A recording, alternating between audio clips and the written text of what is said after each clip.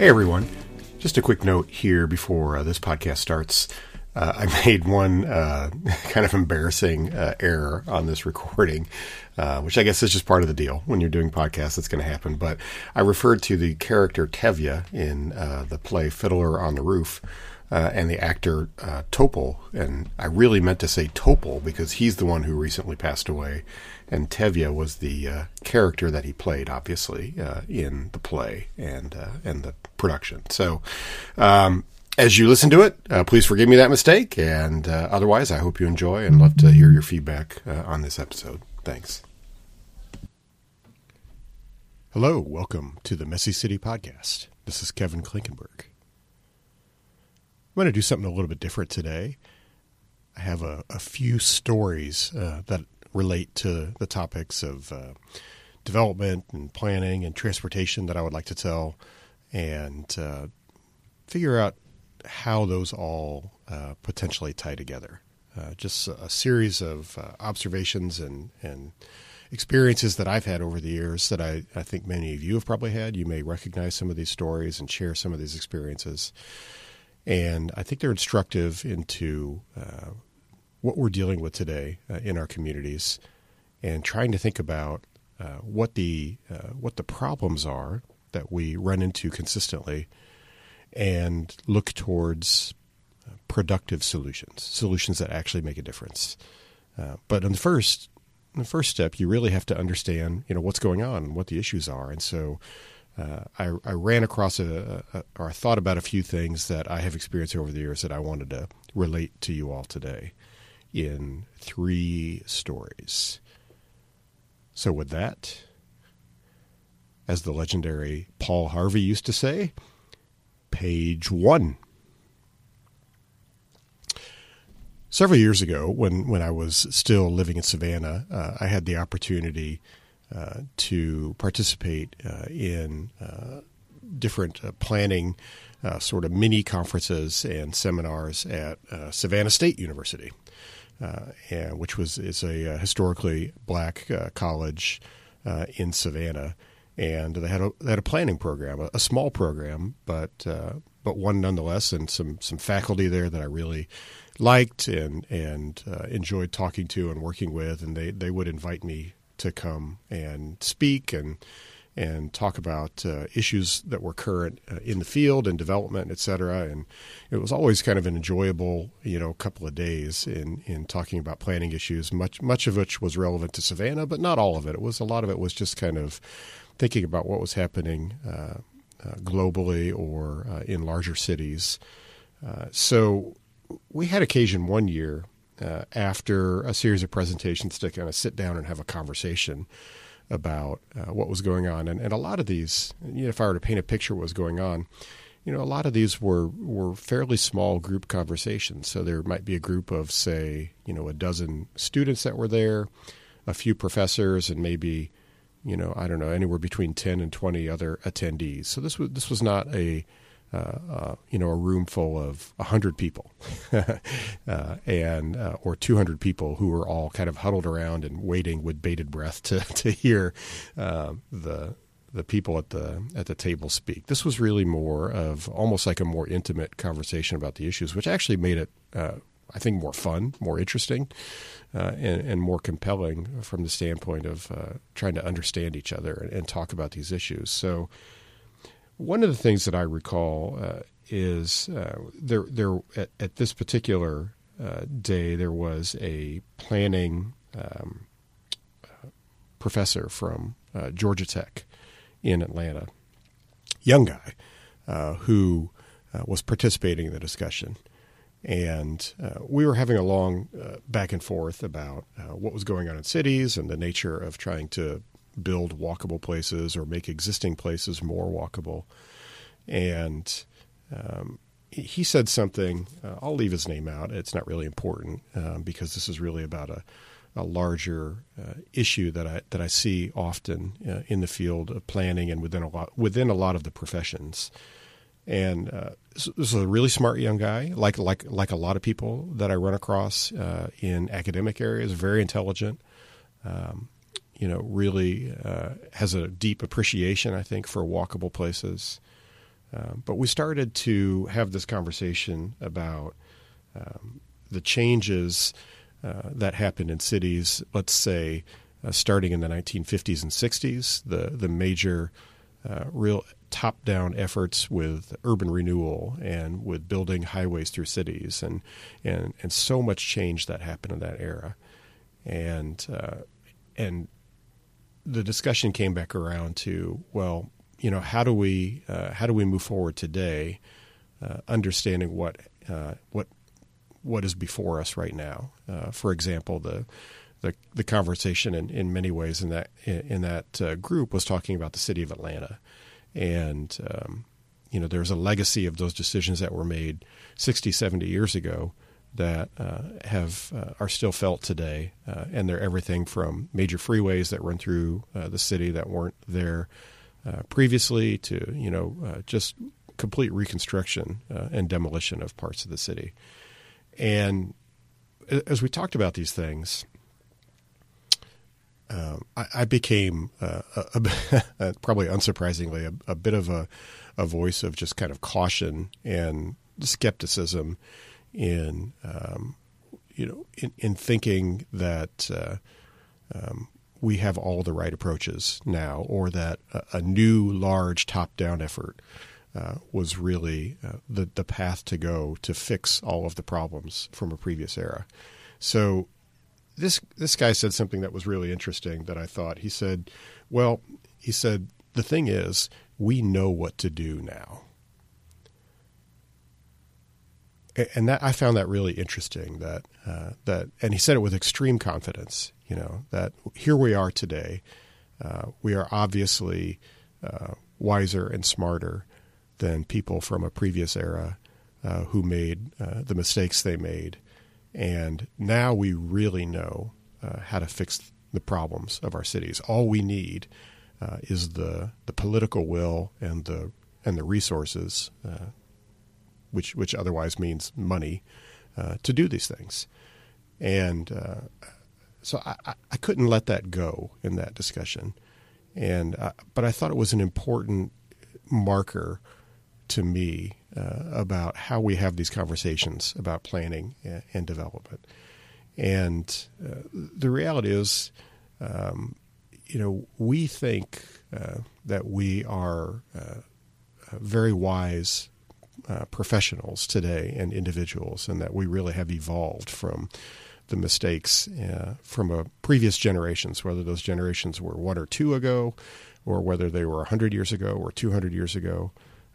We have a sense, especially in the professional world, of superiority over people from another era. And I just wanted to point out and remind the people in attendance that, the people those professionals who were undertaking the urban renewal projects, especially, let's say the 50s, 60s, and 70s, those were some of the smartest people of their generation and their era.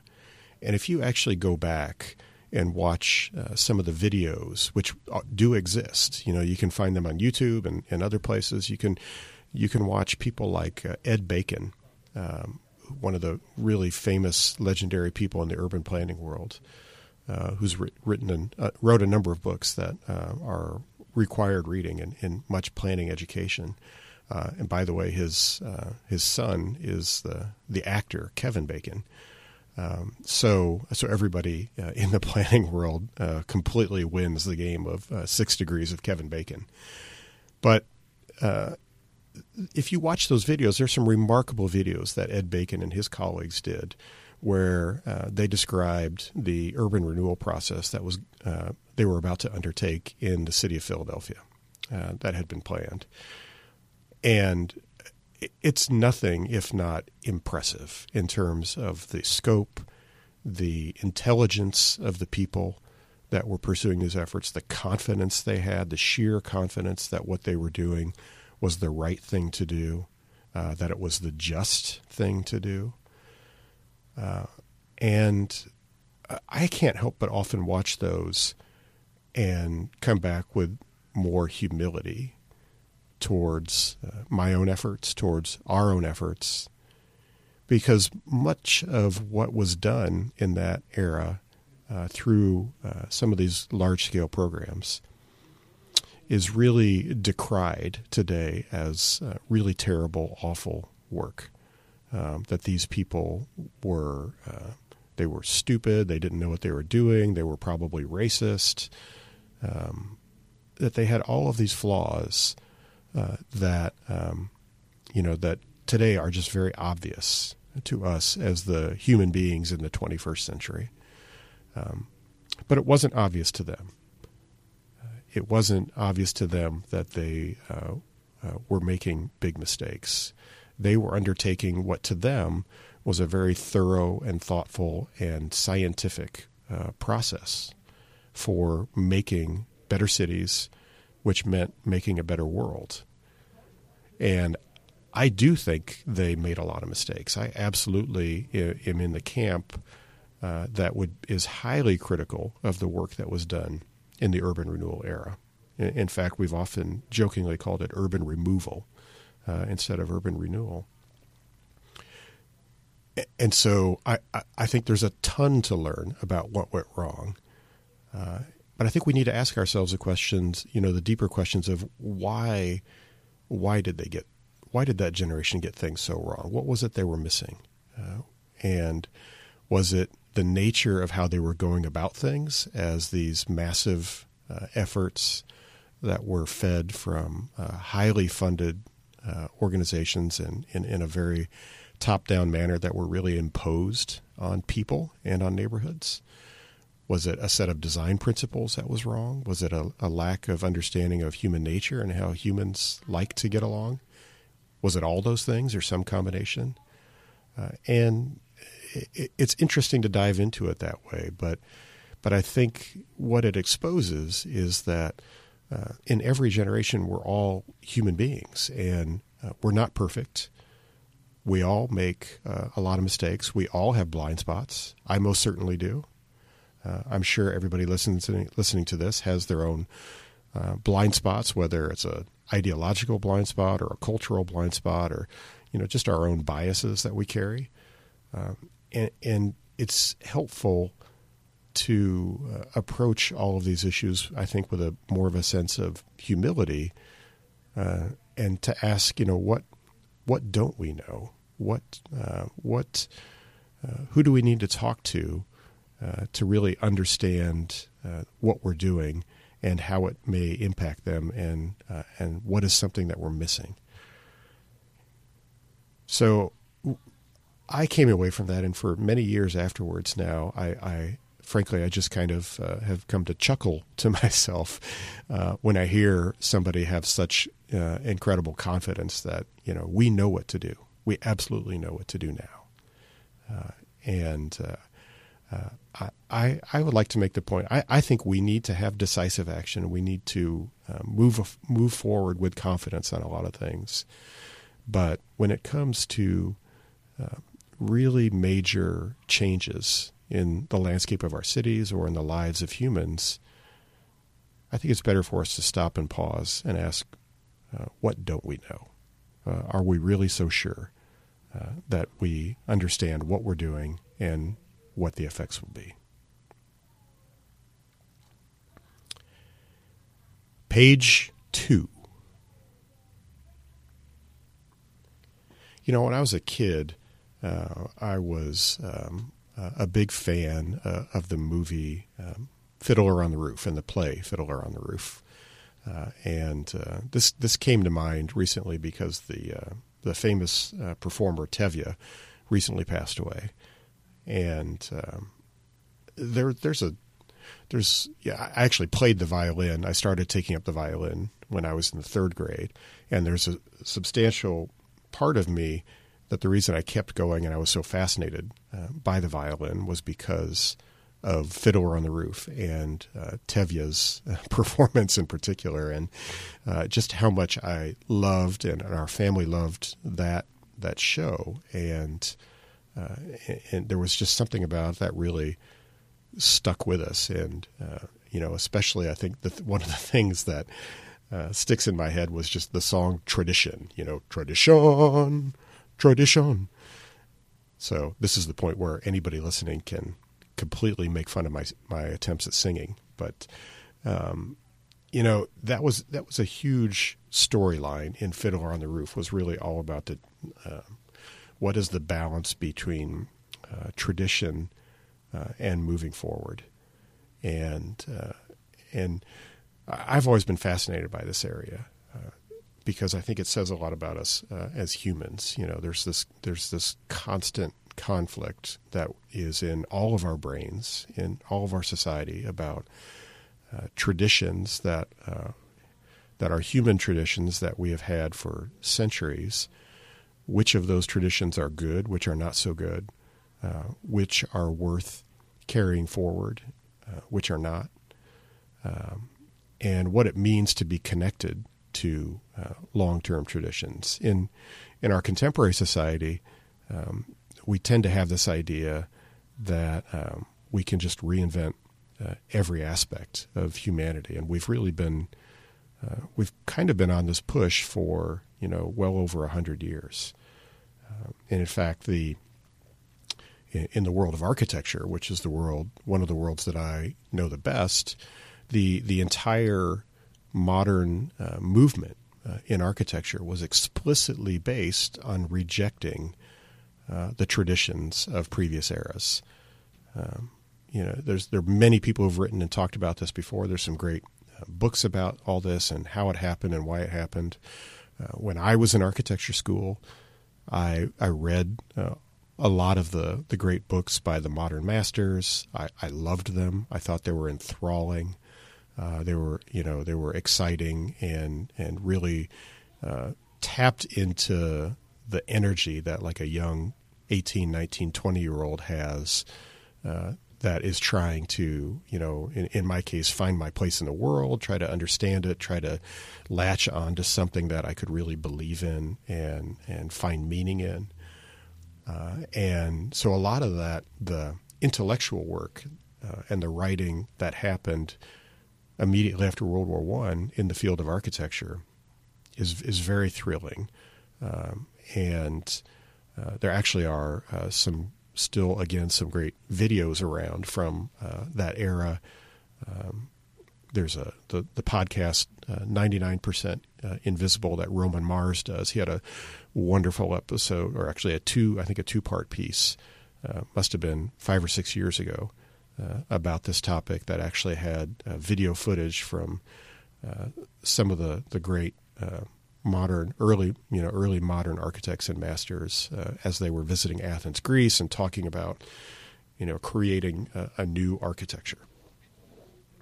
And so it's always kind of fascinating to me when people in my world try to disagree or argue that group wasn't trying to reject all architecture before World War I. They explicitly were trying to reject it and really create a new breed of human. Le Corbusier wrote about this quite a bit in terms of the new type of human they were hoping to create and the new types of cities for humans that they were trying to create.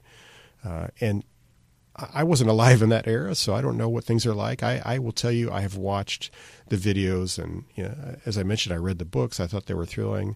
I could very easily imagine myself being caught up in what those modern masters were talking about and thinking, absolutely, yes, this sounds terrific.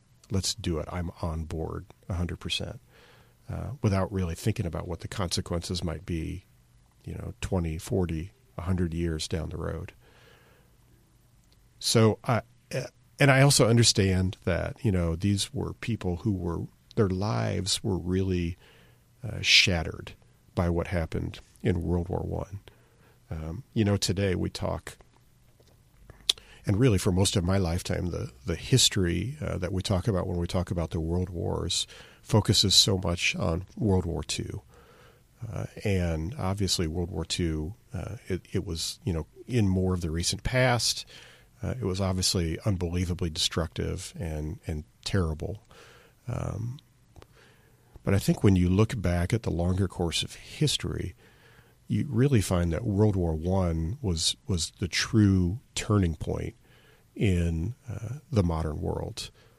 That was really the first time that we had, mechanized weapons that could destroy entire armies. It was the time period when Europe, prior to World War I, was basically all ruled by monarchies. And at the end of World War I, it began the system of those countries becoming some form of democracy. It was absolute sea change. And of course, I think most people know that a lot of the decisions that were made at the end of World War I and the treaties that were signed and the things that happened really didn't resolve matters very well, and it ultimately set the table for World War II. But it was a traumatizing event for Europeans in particular.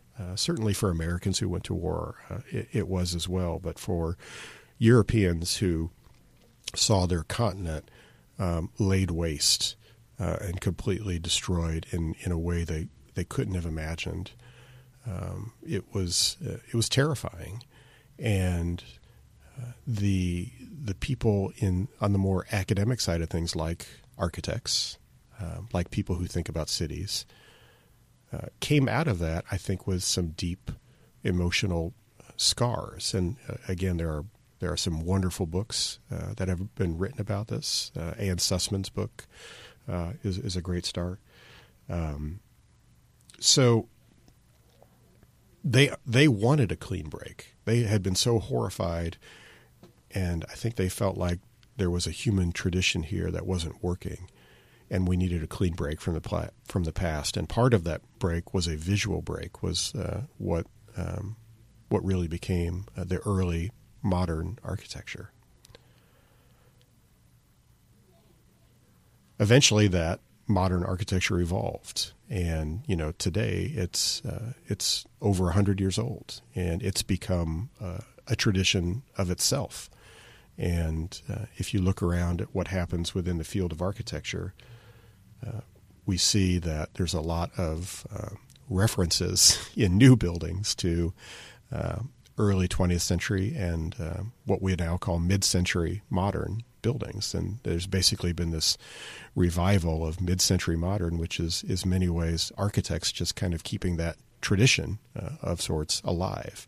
And so I like to argue that a lot of modern architecture has really just become a style no different from the historical styles that it was rejecting in the early 20th century. So they were rejecting, the Victorian era, and they were rejecting the classical design approach that had dominated architecture for centuries, and they created a new tradition. And that tradition now references itself over and over again, parallel to revived interest the last 30 or 40 years in the classical traditions that architects and their clients have really picked up on. So we have this interesting and often frustrating debate about tradition versus modern in architecture. I also think about this as it relates to food, and that's kind of a weird tangent, it may seem, but I love diving into how people think about food and the things that people eat, how food is prepared. I always hesitate to call myself a foodie. It sounds so pretentious. I don't really think of myself that way, but I do absolutely love good food. I love to cook food. I love enjoying meals with other people and good conversation. But there was a video several years ago when Anthony Bourdain still had his show when he was still alive, and he had an episode where he was in Spain, and he had this great scene on the beach with the chef Jose Andres, one of the obviously more famous chefs in the world. Wonderful man, incredible chef, has restaurants all over the world, all over the United States. And they had this fantastic scene where they were basically cooking food right on the beach with water that came out of the sea, and then shrimp and other things. And they had this really great discussion about how there was such a connection, a deep connection between that type of cooking and how people have done it for centuries. And that there was this wonderful relationship between a regular fisherman who was making the same exact meal as these famous chefs. And Jose Andres had a great line, and I'm gonna paraphrase here. I hope I don't get this too wrong, but essentially it was, if you don't have that connection to the past, you can't know who you are today or where you're going. And he talked about it in a relationship of cuisine and cooking. And that has become obviously a very popular approach the last few decades within the world, within the culinary world, which is a deeper understanding of the way we used to cook before the industrialized production and cooking of food that really picked up after World War II. But I think there's a deeper connection there to how we think about our places as well. And again, thinking about what's working and what doesn't. When we started not only producing modern architecture at scale, but also the suburban experiment at scale in the United States after World War II, we had a clean break with how how humans had the traditions of building cities for centuries. It was something brand new that we had never done before. This massive investment in infrastructure, in industrialized home building and architecture, and the rapid construction of communities that were essentially built all at once, and when they were built, they were done. It was like, hey, we built a place, now it's done. It's perfect. It doesn't need to change. It just needs to, have the landscaping grow in. And that was obviously an enormous shift for our culture and our society. It's something that we have been wrestling with for many, many years. I'm very honest with my own biases that I love the traditional cities. I love the old cities. I love everything about the architecture, the lifestyle, the experiences that you have as a human being in old cities and towns of all sizes, really that were built any time before, say, the 1930s. But we also have this new tradition now, and it's a real question of what happens to that tradition. We have a new tradition of American-style suburbia that I do not think is going away. Some of it will fail, just in the same manner that some amount of older cities and towns failed for a variety of reasons. But much of it will be with us for certainly the rest of my life, and probably indefinitely for 100, 200 years. And I think it's a fascinating thing to think about. How do these places evolve? How do they change? How do they build on their own traditions that they have now? And as somebody who certainly is more inclined, to love the older urban communities, and most of my friends and colleagues kind of feel that same way, I think it's important for us to shift our thinking and not just imagine that these suburban landscapes that we've built over the last 60 or 70 years are just going to somehow turn into versions of 19th century towns and cities.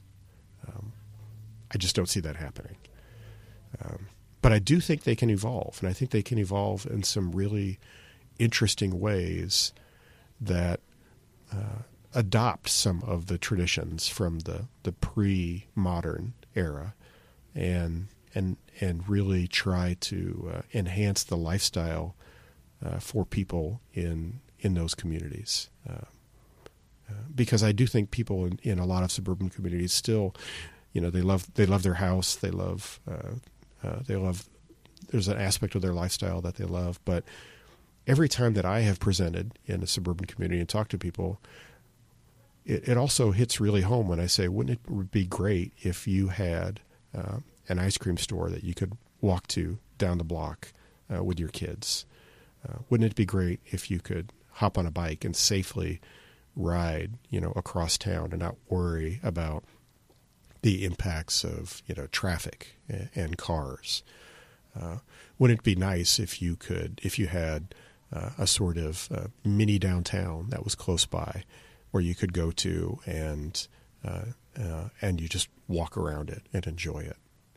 And almost universally, when I've had the chance to meet with people all over the country and in suburban areas, they respond to this very, very positively. These are very human things that we all want. But there is a new tradition now, and it will be interesting to see how it evolves. And I think it needs thoughtful people to take a look at what we have done, not look down our noses at it, and try to understand and help it evolve and help, more than anything, help the people who live in those places to lead rich and fulfilling lives that make them want to invest in those communities and make them wonderful places for themselves, for their families, and for their descendants. Because that built landscape, for the most part, is just not going away. So that is a new tradition for us to think about. I wonder how Tevye, what sort of song he would write about that. Page 3. Years ago, when I was living in Savannah, this is another Savannah story. For my Kansas City friends, get used to it. I'm going to tell a lot of stories about Savannah. I used to sometimes say to my Savannah friends, sorry if I talk a lot about Kansas City, but now it's time to pay that back the other direction, because there was just always so much to talk about in regards to Savannah, Georgia, which is such a wonderful, wonderful historic city. We lived there. I lived in Savannah for about 9 years, and met my wife there. We had a couple of kids before moving back to Kansas City, and most people know Savannah for the historic district, which obviously is the landmark historic district, the famous 1 square mile that is the core of historic downtown Savannah. And there is much more beyond that is beautiful and interesting. There are actually, I think, 13 historic districts in Savannah. We lived in a historic district just off the landmark district called Thomas Square, or I think it may have also been the official name may have been like the Streetcar Historic District. Most of you who know historic places would recognize it as a very typical kind of neighborhood that you would see in the late 19th century, and beautiful, wonderful streets, beautiful architecture. We loved it. It was where we could afford to live. We couldn't quite afford to live. By the time we got to buying a house in Savannah, the idea of purchasing a home in the landmark district was really beyond our reach, unless we wanted to go much smaller, which we did not want to do. So we bought a townhouse in the Thomas Square area, and it's which again, we love the neighborhood, and it has its own wonderful charms that makes it a great place to live. But most people know Savannah for that historic footprint, which is really fairly small in terms of the overall geographic scope of the city of Savannah and its neighboring communities. Once you get outside the historic footprint of the city, Savannah is much like any other city in America. And it has suburbs, from every era, including currently built places, big roads, or as Strongtowns calls them, stroads, highways, all the typical sort of landscape that you would see throughout the country. In fact, there's a fascinating thing that you can do if you ever have the time in Savannah. The major spine through the middle of the city is a street called Bull Street. That's the sort of north-south spine through the historic district. A couple streets over is a street called Abercorn Street.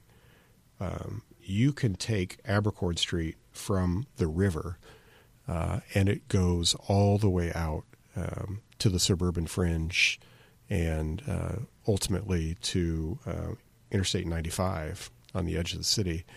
And it's almost like this fantastic time capsule that you get through every era of American development, from the colonial era right on the river, from the 1730s basically, all the way through every preceding decade and century of development in the city. It's really pretty remarkable. So it's something you have to drive in order to see it all, but it's a fascinating cross-section through American cities. So that's a bit of a long-winded intro to say that, there's a whole lot of Savannah that is not like the historic district.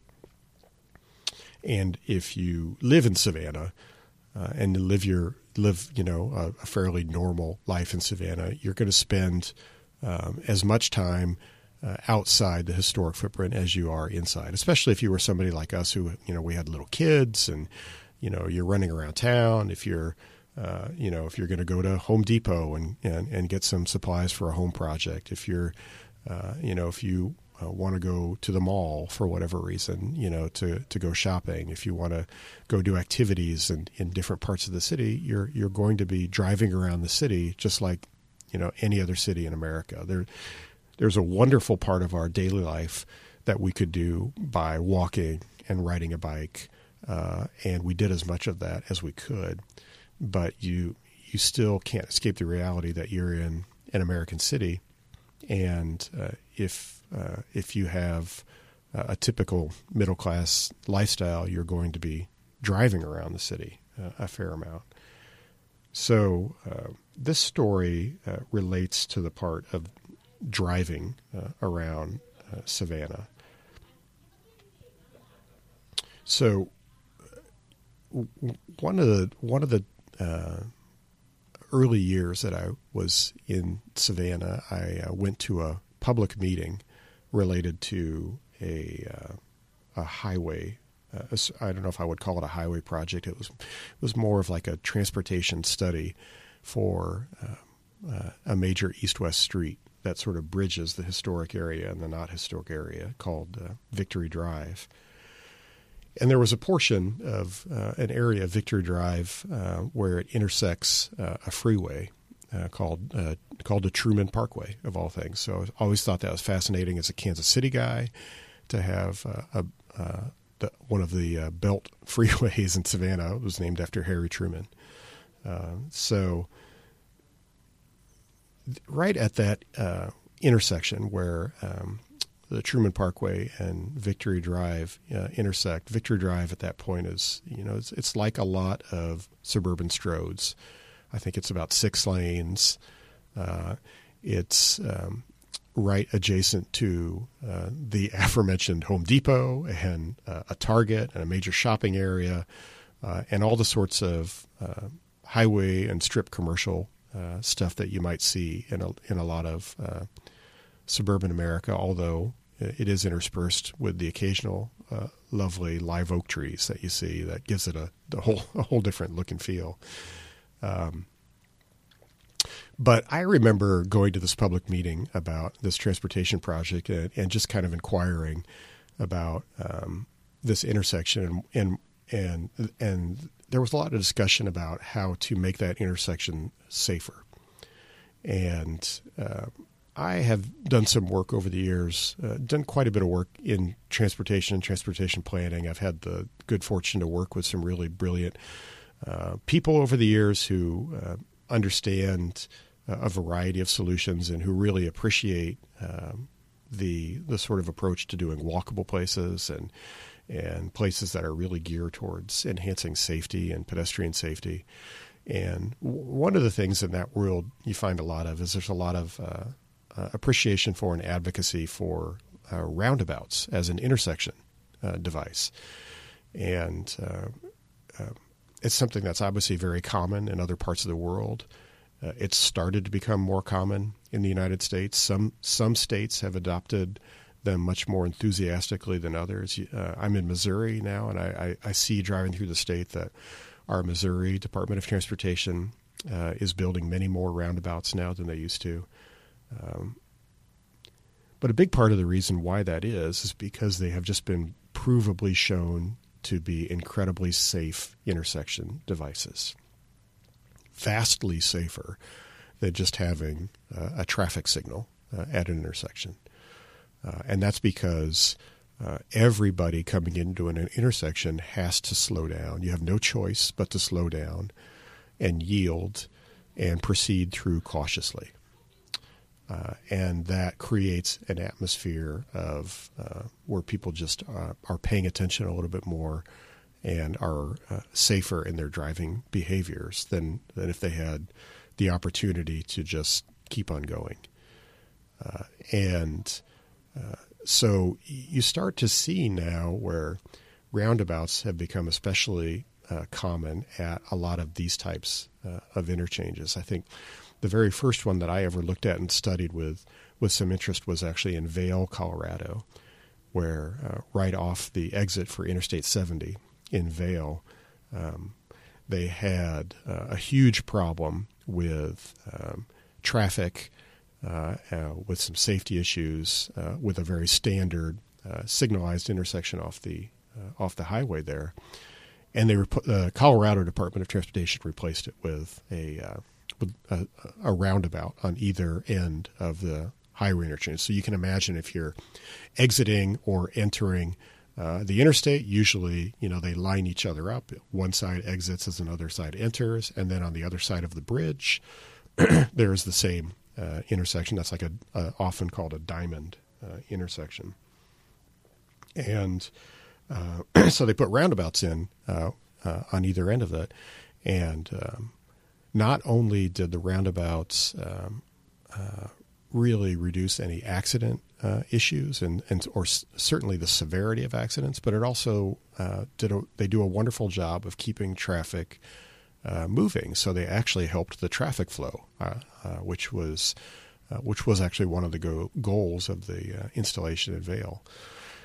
And so roundabouts have had this kind of very interesting dual purpose of aiding and abetting traffic flow, but at slow enough speeds that they're very, very safe. And so insurance institutes and others have really been encouraging engineers and state DOTs to use more roundabouts when they can at intersections. And so when I saw this plan, when I happened to stumble upon this planning exhibit, and there was this work going on for that area, I suggested to the team, well, why not look at a pair of roundabouts here that would allow the traffic to still move through the intersection, but do so much more safely and slowly, and it might actually help the goals of what the study are, and it might even, one of the sort of strange offsetting benefits of a roundabout is because the intersection is more, it's better capable of handling traffic. You can sometimes eliminate a traffic lane either side of the intersection because in traffic design, the limiting factor is always how efficient is the intersection itself. That's where things clog up, are at intersections, and roads are often sized based on what the intersections can handle or cannot handle. And so if you have intersections that can't handle a lot of traffic, there's generally a push to add more lanes to the roads. But if the intersections can handle traffic moving through there, then you can find that you can get away often with having fewer lanes, which allows you then to have other things that are beneficial adjacent to a roadway, like sidewalks and landscaping or bike lanes or something else that people can use and appreciate. So, my suggestion was pretty quickly shot down at this meeting. They looked at it; it just doesn't work. Not sure if it's the right approach, and maybe it's not. I'm not saying that I completely knew what to do here, but what I thought was instructive is often what happens in these is what I have observed over the years is that the professionals in the room have this tendency to work towards the most expensive and convoluted solution, especially on the engineering side. So this is where the cynic in me can really come out. And it's interesting. Roundabout design has all the benefits I talked about before. They also don't generate the fees, from an engineering standpoint that large, complicated intersection designs do, like single point interchanges or diverging diamonds, which those are all kind of wonky terms for some different kinds of intersections you may have seen especially at highways, where highways intersect a large road. But those take a lot more technical expertise and often still have signals. Roundabouts are fairly simple. It's really a time-tested device. They also happen to be very easy and inexpensive to maintain, whereas one of the things that you learn about when you work on in the traffic in the design field is that traffic signals are actually extremely expensive and require a lot of money and ongoing maintenance because they're built with all these electronics, and those electronics all eventually go bad and have to be replaced. The poles and the mast arms and others all eventually have to be replaced. Whereas a roundabout is a very simple and elegant device that, if it's designed right, the main long-term maintenance work on it really has to do with whatever happens in the middle and keeping it attractive.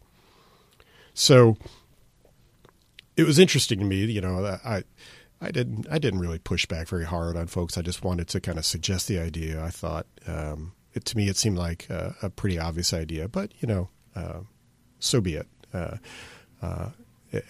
that point in time, I wasn't. It was not like a hill I was going to die on or anything like that. So then a couple of years later, we have this moment in time where my wife and I have a 2-year-old daughter, and she's pregnant with our next daughter. And she happened to be out in that same area. She was heading, I think she might have been actually heading to like the Target store that was right there, which is, it's just one of those things that sometimes you just do and you have to do. And she was driving the car with our 2-year-old,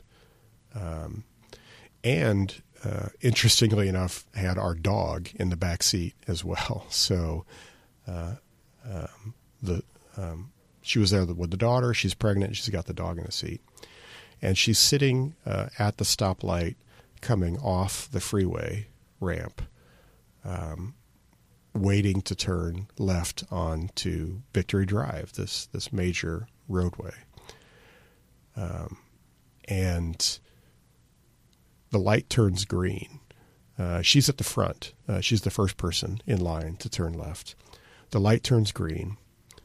She tells me this story because I was not with her at the time, but she tells me there was, for some weird reason, she hesitated for like a second or two before hitting the gas to go into the intersection.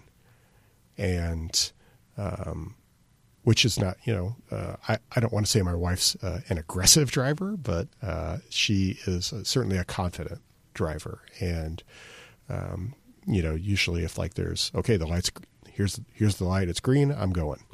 But there was, for some reason, she had hesitated for a couple of seconds.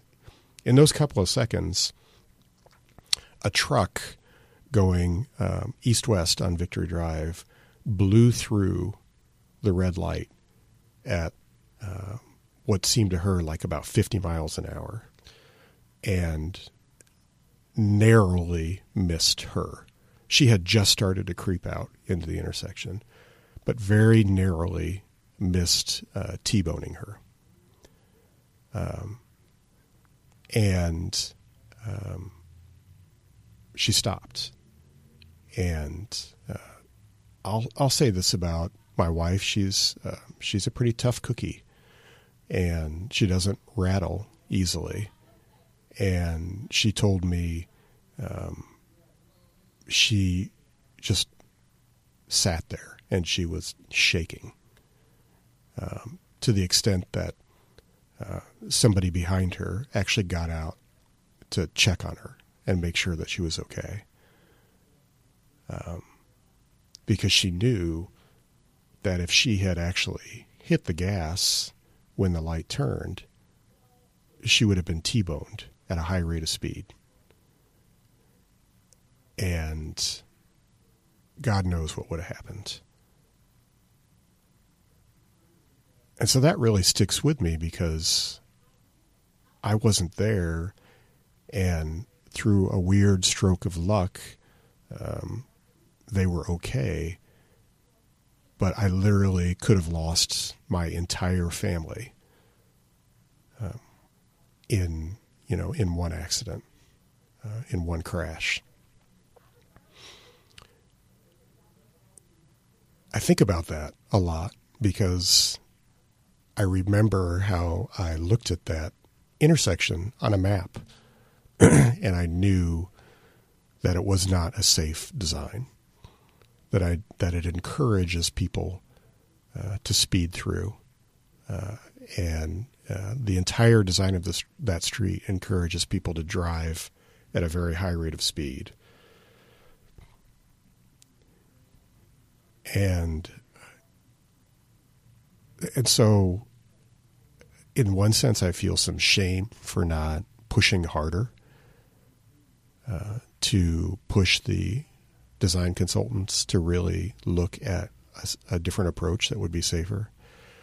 Another part of me feels so incredibly fortunate that nothing happened to them, but also 100% aware that crashes like that happen every day, everywhere. And so much of it is because of poor roadway design and poor intersection design. The thing that you hear a lot of when we talk about traffic and driving is there's a very quick rush to judge the drivers of those cars. They were driving irresponsibly. They were bad drivers. And I'm not saying that's wrong. If you're driving 50 or 60 miles an hour on a street where the speed limit's 35 and you're blowing through a red light, yes, you're driving irresponsibly. But there's also a lack of acknowledgement within the professions that we are the ones who created the conditions for people to behave that way. People respond to the environment as it is around them. And if a roadway encourages you to speed because it's very wide, because there aren't obstructions, there aren't trees, or there aren't anything slowing your speed, you're going to speed. I do the same thing. I'm as guilty of it as anyone else. I don't want to moralize to other people about that because I know how I drive. So I think we have when we talk about these issues, those of us in the professions, we have to look ourselves in the mirror and ask ourselves, why do we ignore, or why are we so reluctant to implement time-tested devices that really save lives? Why don't we work more towards that end, and instead of blaming the victims, blaming the people themselves? So this is always a tough story to talk about. I don't know if I sound like I'm emotional about this or not. I feel very emotional about it because I know that we were just perilously close to a terrible family tragedy. But I think about this in the sense that I want my colleagues in the professional world to not be so quick to just try to defend and protect ourselves. Our goal is to make better and safer and more enjoyable communities for the actual people that live there. And my family and I had I guess a near miss, what you might say, although I've never really understood that term very well, but that we made it through, but many, many other families have not, and they have had tragic results.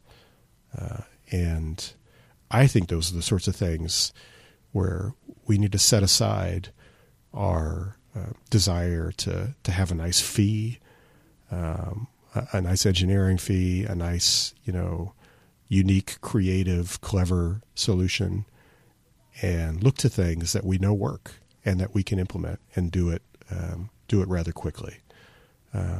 Because every day people are dying or being critically injured and their lives altered in terrible wrecks because of the kinds of places that we've created.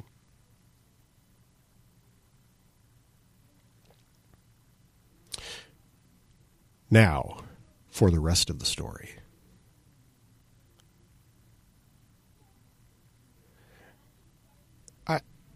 I struggled a little bit with how to tie all these together, and maybe there isn't really a good tie. But I think it's important for us to share these stories that we all experience about life in our cities today, and how we can productively move forward. I spend a ton of time, and have for years, in the professional world with other architects, designers, engineers, urban planners, people who I really like, people who I'm friends with and enjoy working with. I think if I'm going to try to tidy all this up, I would suggest that, we are the ones who make the decisions and make the changes that happen in our cities and towns.